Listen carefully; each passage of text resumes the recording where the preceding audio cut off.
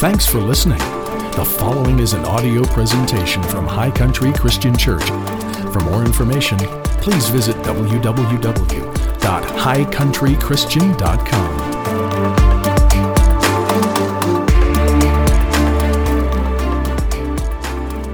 I want to share with you this morning something that I've actually been really excited to get into for several months. As many of you know, as most of you know, we transitioned from being High Country Christian Church to being Hope Church. That officially took place last week and became official.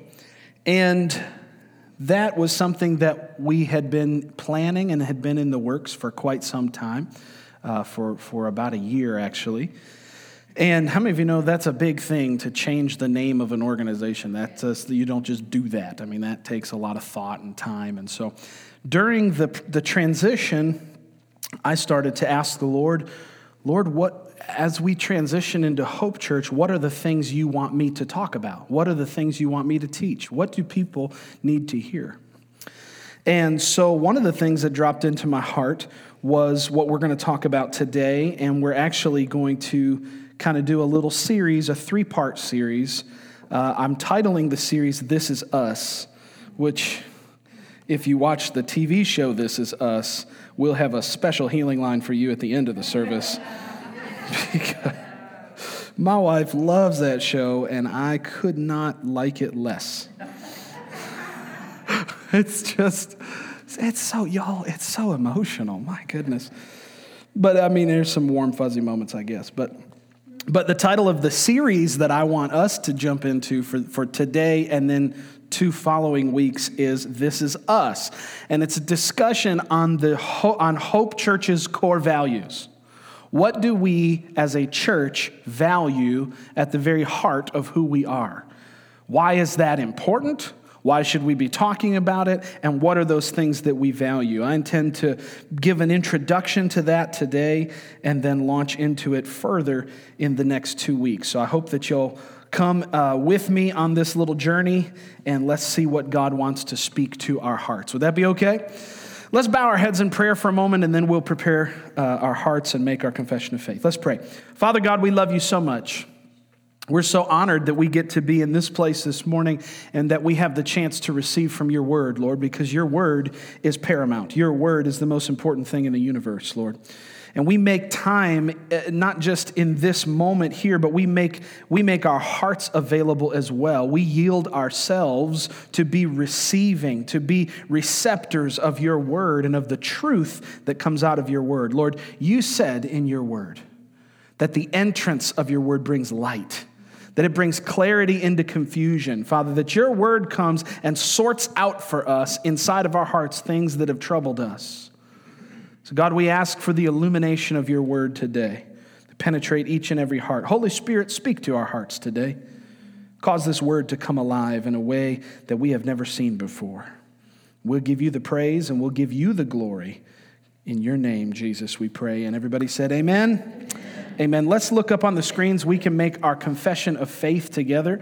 We love to declare this each and every Sunday. Let's read it out loud together. Thank you, Father, that today the eyes of my heart see you, the ears of my heart hear you, my heart and mind perceive and understand your word and your will. Today I am growing in the things of God. We are growing in the things of God. I believe that when you leave this place this morning, you're going to be 6 inches taller spiritually because something is going to transpire on the inside of your heart. The Word of God is going to gain access into your heart and it's going to change you. How many of you know that Christianity is unique among world religions in that we are changed not from the outside in, but from the inside out?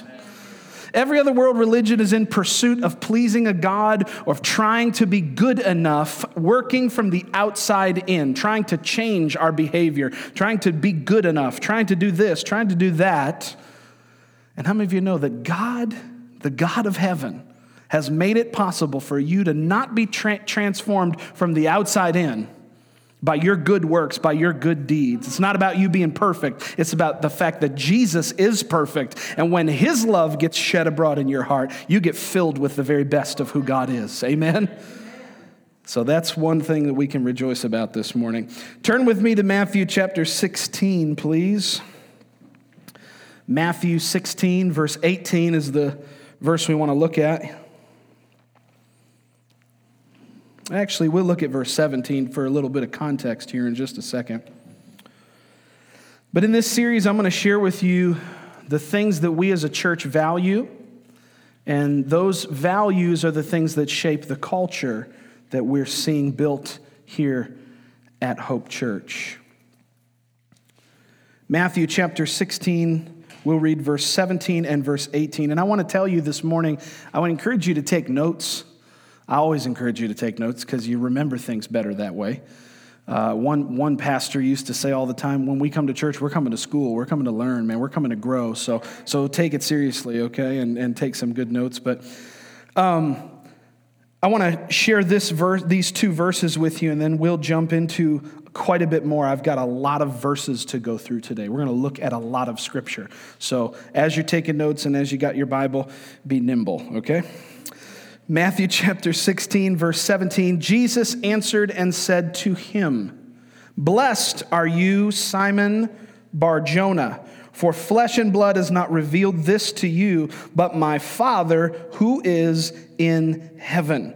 And I say to you that you are Peter, and on this rock I will build my church, and the gates of Hades shall not prevail against it." A couple quick things to note about this scripture. I'm actually not going to preach on this scripture in this series. It's literally, I just want this to be kind of a backdrop and a reminder to us of what Jesus said in verse 18, that he is building his church. That's right. Hope Church is not your church. It's not my church. It doesn't belong to any of us. It belongs to Jesus. I was just having a conversation with a friend about this week because, you know, I hang out with pastors and I talk to a lot of other pastors. A lot of my friends are pastors. And pastors say things all the time, and they don't mean to do it, but they say things possessively, like our church, our people, our leaders, our this, our that. How many of you know it's all God's? Jesus is building his church, and we get to be a part of that. He said, "I will build my church, and the gates of Hades shall not prevail against it."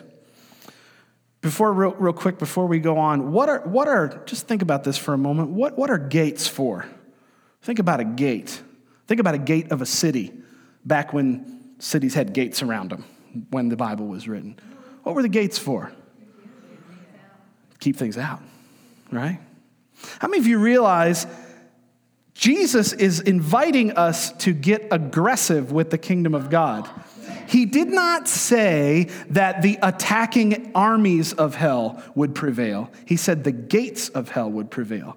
That means that when you attack hell, it can't stop you. Right? When you move forward in the things of God, you see, you're not designed to retreat. We're not designed to slide backwards as Christians. We're designed to advance and move forward in the things of God. And Jesus' words here are a reminder to us that as we advance as the church, hell's preventative measures won't be able to stop us. Hell's best defenses won't be able to stop the church that's moving forward. Jesus is building that church, amen? And we get to be a part of it. That's all the preaching I'm going to do on Matthew 16. Other than to say that Jesus is in the process of building his church, and I love this, guys. He uses everyday, ordinary people like you and me to build together with him. Jesus is building his church, and you and I are working with him.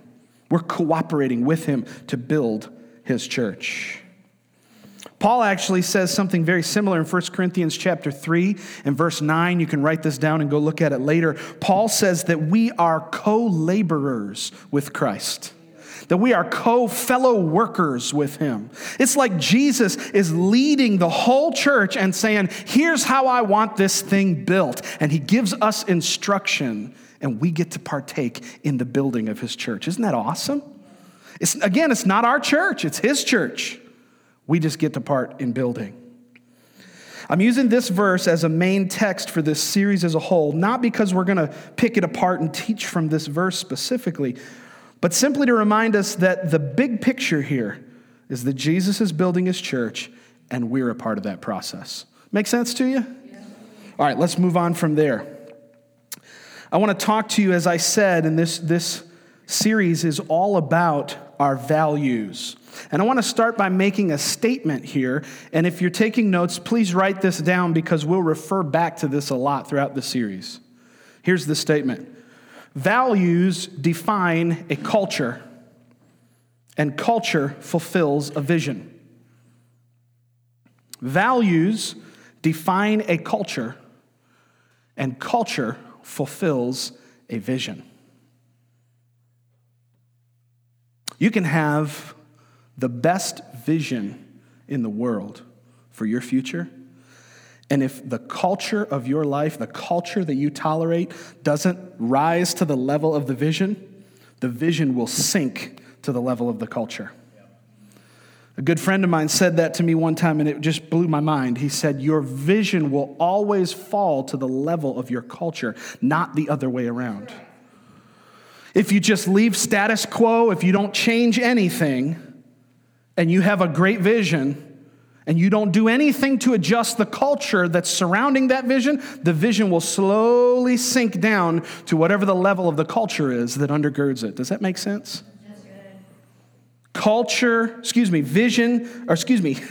Values define a culture. Culture fulfills a vision. We will never get to fulfill the vision that God has placed before us as a church if we don't take seriously the culture that we're building. Yeah, it fell down behind me. I know it. Congratulations. That's so funny.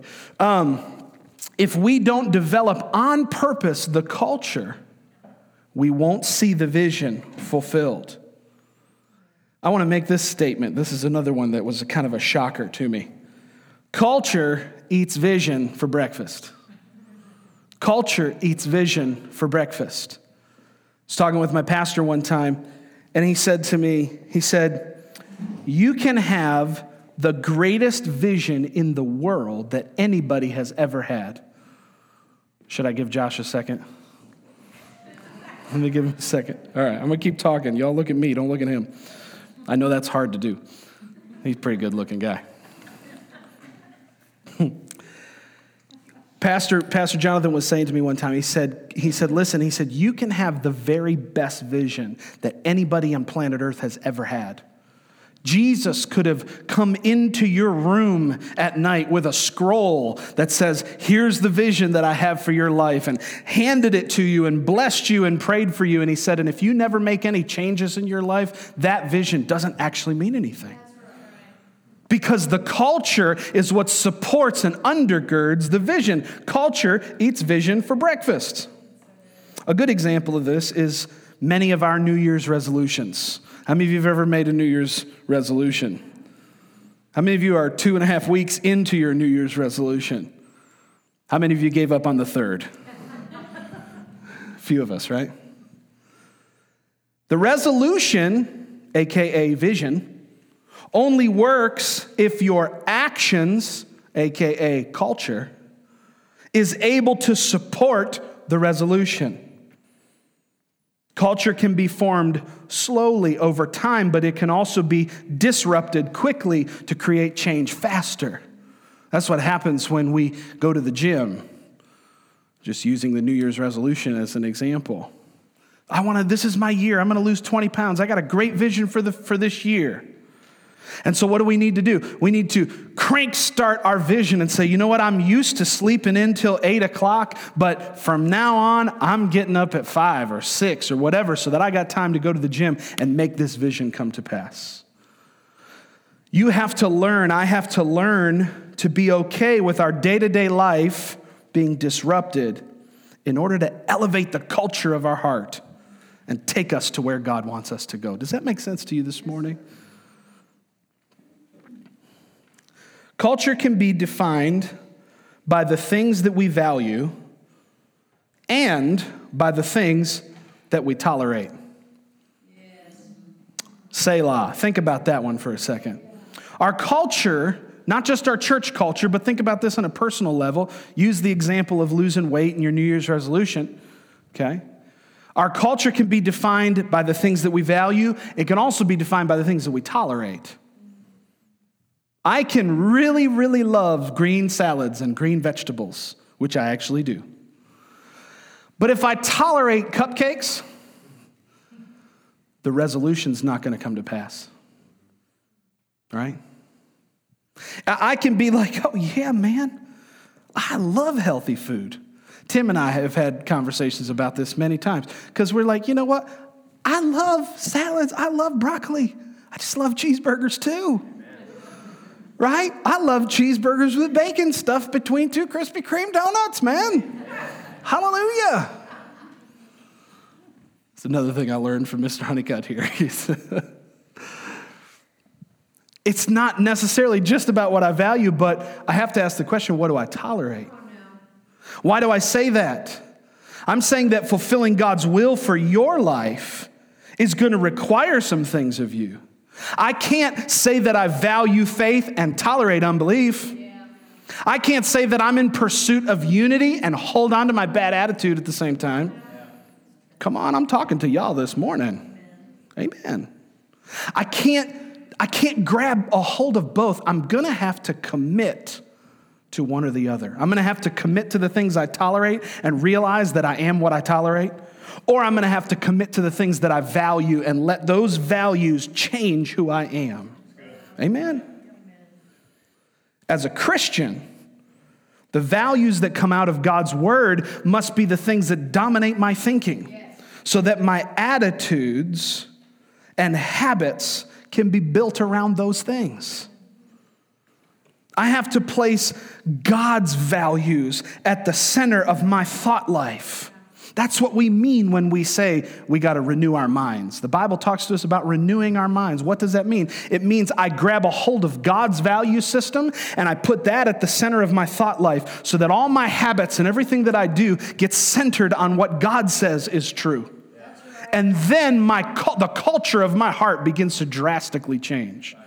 That's how somebody can have an interaction with the Bible, can have an interaction with the Spirit of God, and come away a transformed person. How does that happen? Their thought life changed. What they valued changed. They began to take God's perspective on things and let it influence their life. That's how you change a culture. Healthy values will produce a healthy church culture. I'm getting somewhere, by the way. This is all the intro. Healthy values will produce a healthy church culture, which will help us to become more and more effective in fulfilling God's will for our church. What am I saying? I'm saying that the fulfillment of God's will for your life as an individual, for your family as a family unit, for our church and our community, the fulfillment of God's will for our lives doesn't happen by accident. Amen. I love what John Maxwell says. He says, nobody got to a place of success and scratched their head and said, gee, how did I get here? Nobody tumbled or fell forward into success. If you want to see the will of God come to pass in your life, it's going to be the result of you making some decisions and putting your foot down on some things and saying, you know what? Here's what I value. Here's what I'm not willing to tolerate. Here's what I'm going to do. And here's how I'm going to follow God. Amen? That is how we build healthy church culture. It happens because we are intentional about how we live and about how we conduct ourselves as a church. Now, I'm not trying to be heavy this morning, but I am trying to help you to understand that this stuff doesn't happen by accident.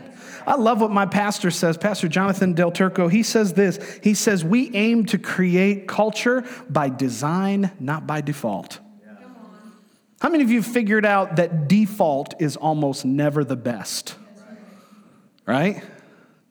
Default in your life, status quo is almost never the best that things could be. What happens to a can of soda when you just leave it out and don't touch it and don't mess with it? It goes flat, right? And then it's no fun to drink, right? How many of you love warm, flat Coca-Cola, right? No. No, what does it take? It takes some intentionality. You got to put it in a bottle, and you got to seal that bottle up, and then that bottle's got to go in the fridge. You can't leave it in the sun. You can't just willy-nilly if you want a refreshing Coca-Cola, right? It takes some intentionality. The will of God is no different. You may have to stop binge watching your favorite show for a while and pray a little bit more.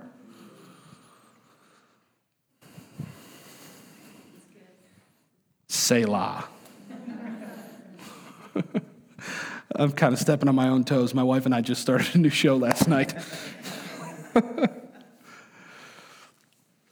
Now, the things that I've learned in my life up to this point is that the most valuable stuff is always at the very top of the mountain, and that always requires my best to get there.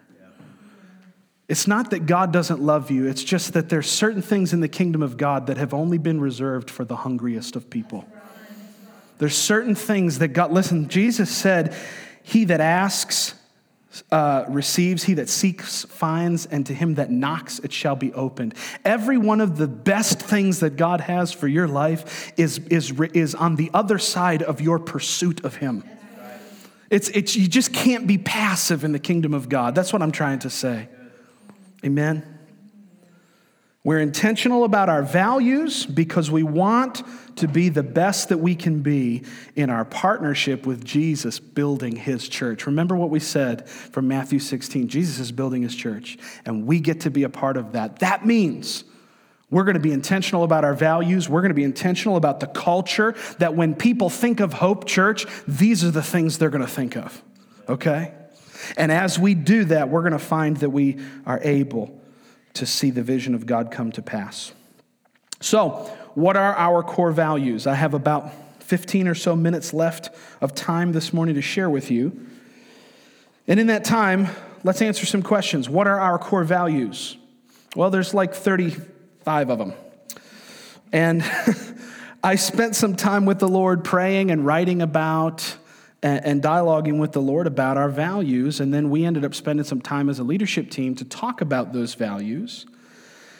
And in discussing these things, we found out why they were important. And I'm going to tell you, it's actually a little more difficult than it sounds to reduce all these things that you value about God into a few short things that people can understand and remember. As the list of things that we value grew longer, I started to see themes emerge within the list. And then I asked the Lord for his help and his wisdom. And by the wisdom of the Holy Spirit, we're able to come up with a simple list of 5 things that we value as a church.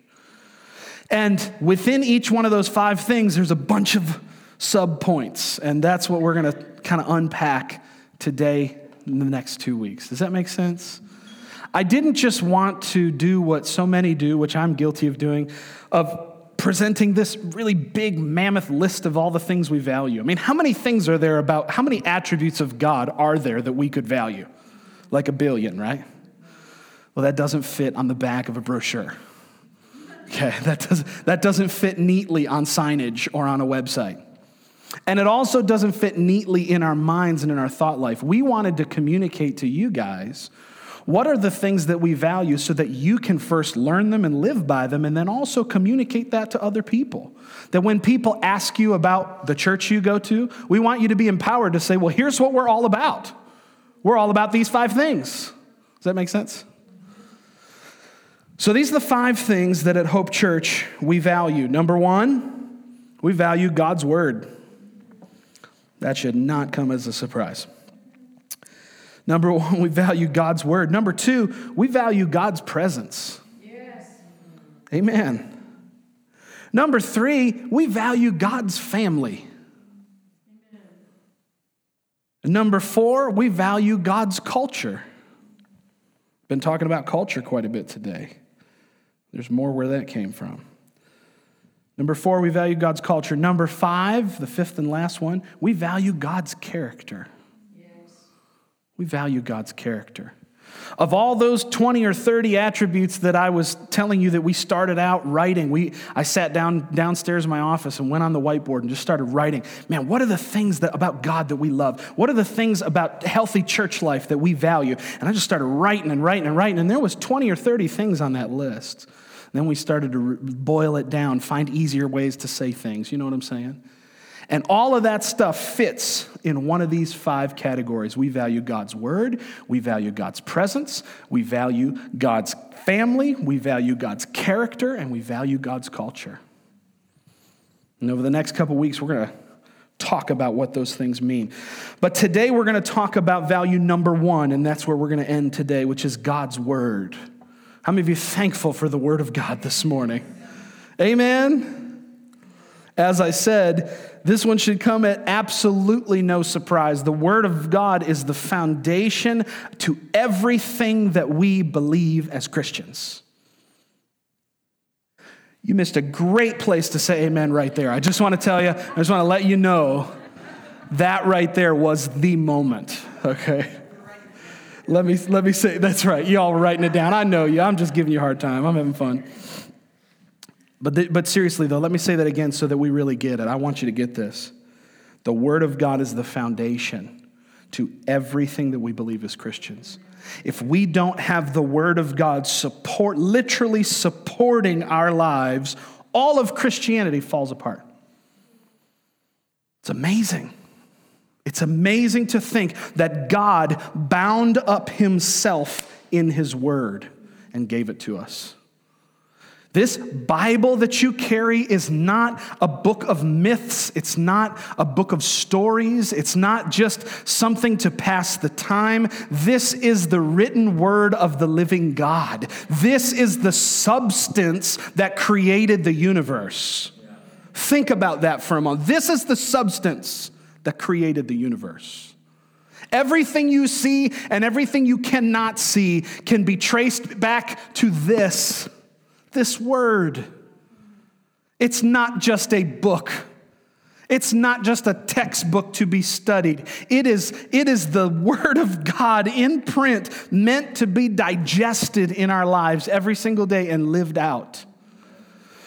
I'm doing something right now that I've never done before, and it is stretching me to my core. I am reading through the entire Bible in the month of January, and it's crazy. It's like 40 chapters a day. It's nuts. I've had to use the Bible app on my phone to help me to keep up, and I'm still behind. I'm going to finish like maybe February 2nd, I think. But still, it's pretty good. I'm doing it with a buddy of mine, and we were talking yesterday actually about this, and we said, man, you know what? We finally made it through the tough parts. We finally made it through 2 Chronicles. Oh my God. Oh, y'all, Chronicles. Here's the thing that's happened. I'm more in love with Jesus today because I've been reading his word for like 2 hours every day. And I haven't even gotten to the good stuff yet. You understand? I haven't gotten to the book of Romans yet. I've been in Ecclesiastes and 2 Chronicles and 2 Kings and Leviticus. Oh my God, Leviticus. Do you know that you can find Jesus on every page? Do you know that he's there on every single page? Do you know that y'all don't understand how gracious God is until you read about Israel? God is so amazing and he's so gracious. Study his people. Study what he did from Genesis to Revelation. I'm telling you, the Word of God will absolutely transform your life. It's not just a book, y'all. It's God. It's heaven. It's eternity in print. May we never lose reverence for this amazing resource. Amen. Oh, there is no understanding of God outside of the revelation of his word. This is such, I don't know why I put so much pressure on myself. This is such an enormous topic that 20 minutes or 25 minutes on a Sunday is not going to do it justice. But I hope to whet your appetite a little bit. There's two concepts of the word of God that we need to understand, and that is the word that he spoke and the word which he is speaking. Amen. The word that he spoke and the word that he is speaking. The Greek language helps us out in this very wonderfully because there are two words in the Greek language that describe the word of God. One is the word logos or logos. The other one is the word rhema. Logos and rhema. You'll hear preachers throw those two phrases around. It's important that you know what they mean. Logos is we call it the written word of God, the Bible. Logos is the Bible. It is the sum total of God's thoughts in print. The word rhema is the word which we use to describe the spoken word of God. The active, present, not just this. Guys, this is what he has said. What you hear in your heart as you read this is what he is saying. And you need to know both. You need to know both. Amen. Let me say this, it's imperative that we know what he is saying to us. We will never know what he is saying to us until we learn to hear what his voice sounds like in what he has said. I talk to people and Christians and they ask me, how do I hear God more? Oh, I want to be able to hear God. Pastor, you seem to be able to hear God really well. How do I hear God more? Read your Bible. Take it, open it to literally any page except for the maps. Right? Open your Bible to any page, pick any verse, and God is talking to you right now. If you want to know what his voice sounds like in your heart, familiarize yourself by learning what his voice sounds like on the page. There are two ways that God speaks to us. He speaks by what he spoke, and his word comes by what he is still speaking. Look at. Let me give you just some rapid fire verses here. Matthew 24, verse 35, Jesus says, "Heaven and earth will pass away, but my words will not pass away." Heaven and earth will pass away, but my words will not pass away. Isaiah 40, verse 8 says, "The grass withers and the flower fades, but the word of our God will stand forever." How many of you are thankful that the word is not relevant today and irrelevant tomorrow? I had a conversation with a pastor friend of mine many years ago, and he said, I'm trying to determine how to become more relevant for the younger crowd. He said, what are your thoughts on relevancy? I said, preach the word. Preach the word. Listen, the Bible is always relevant. The Bible will never grow dull. It will never be out of style. Hebrews chapter 4, verse 12 says the word of God is living and powerful and sharper than any two-edged sword. The word never gets dull, y'all. You want to be relevant to your friend group? You want to be relevant at your job? Preach people the word. Talk to them about the scripture. Let God's word go to work in their life. You'll find out real fast how relevant the scripture can actually be. Amen. Matthew chapter 4, Jesus answered and said, "It is written, man shall not live by bread alone, but by every word that" what? "Proceeds from the mouth of God." Isaiah 55:11 says, "So shall my word be that" what? "Goes out forth from my mouth. It shall not return to me empty, but it shall accomplish that which I purpose. It shall succeed in the thing unto which I have sent it." Do you see those four scriptures that we just mentioned there? Two of them have to do with the reality that the word of God will stand forever. The Bible says the grass withers, the flower fades, but the word of our God stands forever. And then Jesus said, man shall not live by bread alone, but by every word that proceeds, present tense, proceeds out of the mouth of God. It's this idea of logos and rhema, this idea that there is this eternal, forever established word of God that never changes, that never grows old, that never gets tired, and it is the logos of God. And then there is the rhema of God. There is the word that he is speaking to you right here, right now. You need to know both. Amen. You need to know both. I quoted to you Hebrews chapter 4, verse 12, "For the word of God is living and active, sharper than any two-edged sword." Now, in the last few minutes, let me share with you some of the attributes of God's word, both written and spoken. What are we talking about this morning? We're talking about our values, right? What's the first thing that we value here? God's word. Here's why. Because God's word is the truth. Better yet, God's word is truth. Let me tell you something. You can measure everything against the word of God. You can measure everything against the word of God. You got a situation in life that you don't know how to deal with? Take it to the word. You will find something in this scripture that will speak to that exact issue. 100% of the time, never fails. God's word is truth. John 17:17 says, Jesus is praying in this verse, and he says, sanctify them in the truth. Your word is truth. How many of you have had in this last election cycle the same thought process that I've had, which is this: I'm not exactly sure what to believe? How many of you have heard different news sources, different stories, different things from every place on the political spectrum? Yes. Right? We've been in the thick of it for 8 months. How many of you know that in the confusing environment like that, you can still go back to God's word every time and find out exactly what the truth is? Because his word is truth.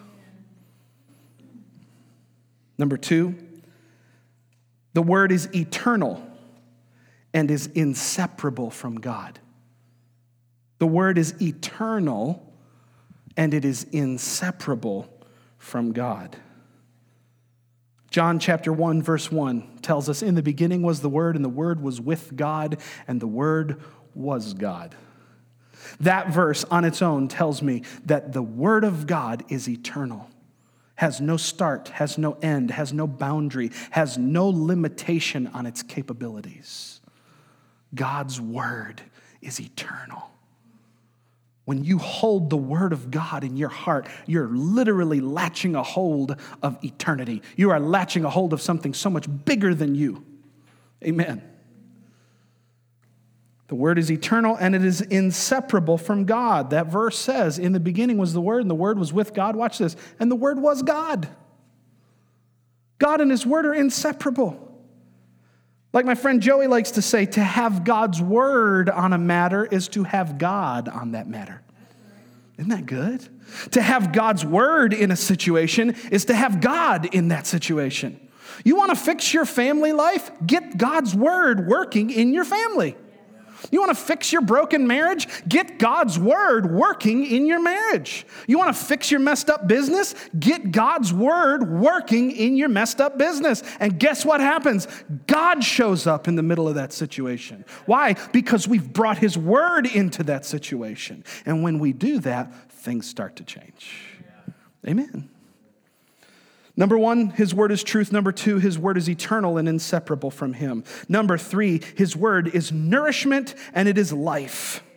John chapter 6, verse 63 says, it is the Spirit who gives life. The flesh is no help at all. The words that I have spoken to you, they are spirit and they are life. If you are not living the life that you want to live, get God's word in your life and start living the way he intended you to live. You're supposed to have more than enough joy. You're supposed to have more than enough peace. You're supposed to have more than enough satisfaction on the inside. If you're feeling depressed this morning, get the word of God and bring it into your situation. You'll find that it nourishes your soul so that the depression has to go. Guys, I'm convinced of it, and I grow more convinced of it as time goes on. Everything I need is in this word. Everything I need is in his word. And if I'll just bring his word into my life, his word will fix whatever I'm dealing with. Proverbs 4:20 says, my son, give attention to my words. Incline your ear to my sayings. Do not let them escape from your sight. Keep them within your heart, for they are life to those who find them and health to all of their flesh. God's word is literal nourishment for you. How many of you have ever had a tummy ache after you eat so much junk food? Come on, don't look at me so sanctimonious. I know you're out there. Amen. You just went ham one night and ate like a whole pizza and 3 pieces of chocolate cake, and then you just like, oh, that was a bad idea. We can't live on junk food, can we? Your spirit can't either. Your spirit can't live on junk food either. Your heart needs the nourishment of God's word. This word is like spinach and broccoli and all good, healthy things for your life. And the more you consume it, the healthier you'll be on the inside. Number 4, I'm almost done. Number 4, God's word is wisdom and its direction. I've heard people say this, and I attest to the truth of it, that the most requested prayer request that pastors get is for direction. Hey, brother, how can I pray for you? What do you need from God? I need direction, pastor. I need wisdom. I don't know what to do. I don't know what decision to make. I'm here to tell you God's word is wisdom and it's direction. Psalm 119, verse 105 says, your word is a lamp to my feet and it's a light to my path. God's word will show you exactly where to go. God's word will tell you exactly what you need to know. Finally, God's word, number 5, is perfect doctrine. It is. You know, for centuries, people have squabbled and argued about doctrine, right? I've been in some of them conversations. God's word is perfect doctrine. Doctrine is what we live by. Doctrine is what we build our lives around. Doctrine is principles that we hang our spiritual hat on, so to speak. And God's word is perfect doctrine. There's a lot of great sayings out there. There's a lot of great wisdom out there. How many of you follow YouTube influencers or Instagram influencers? There's people out there got a lot of smart things to say, and there's nothing wrong with all of that. But the reality is that if you want to build your house on the perfect foundation, on perfect doctrine, if you want a proverb that'll perfectly add to your life, you're not going to find it apart from God's word. His word is perfect doctrine. 2 Timothy chapter 3, verse 16 says, all scripture is breathed out by God, and it's profitable for doctrine, for reproof, for correction, or for instruction in righteousness, that the man of God may be equipped for every good work. God wants to equip you for every good work. He wants to equip your life so that you can live the way he's called you to live. And he's given you his word as perfect doctrine. As I close, let me say these 3 things. 3 points, 3 takeaways that I want you to understand. As we've said that our number 1 value, the first thing on our value list, our core value list at Hope Church, is God's word. These are the 3 things I want you to take away from today. Number 1, God's word is final authority. It's our standard for life. It's perfect, it's powerful, it's eternal. Number 2, because of that, because God's word is final authority, we believe in preaching and teaching his word. We believe it. I don't just prepare messages and stand up here because it's trendy. I don't just stand up here because that's the way that my dad did it, so I guess I'll do it that way too. No, we believe in preaching and teaching because the Bible says that is what God has chosen. The scripture says that God chose the foolishness of preaching to confound the wisdom of this world.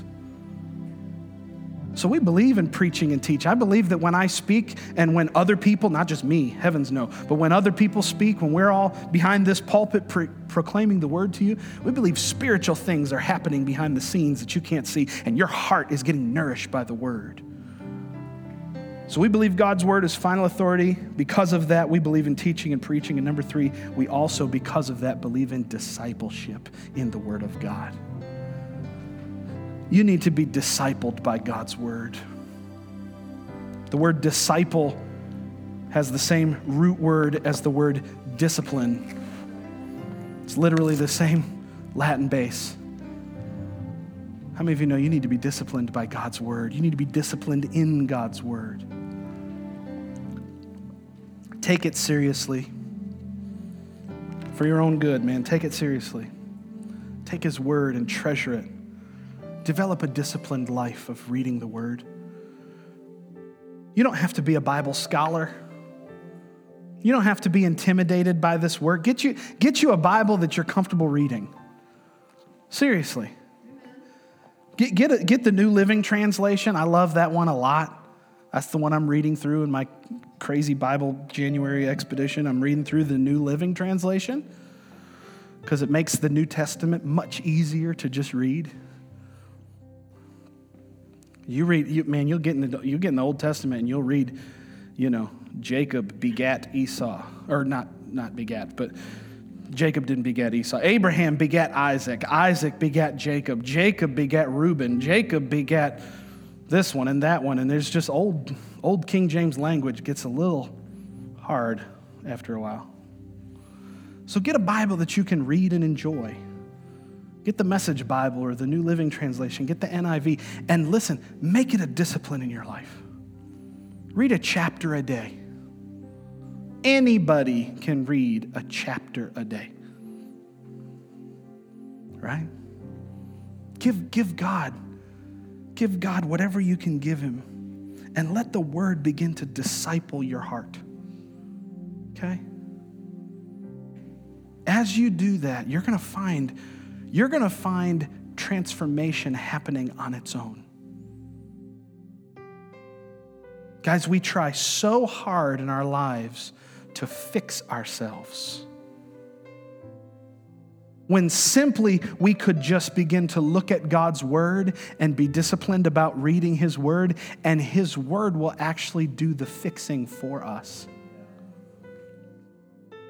If I just sit and eat cheeseburgers all day, my body's going to get fat on its own, right?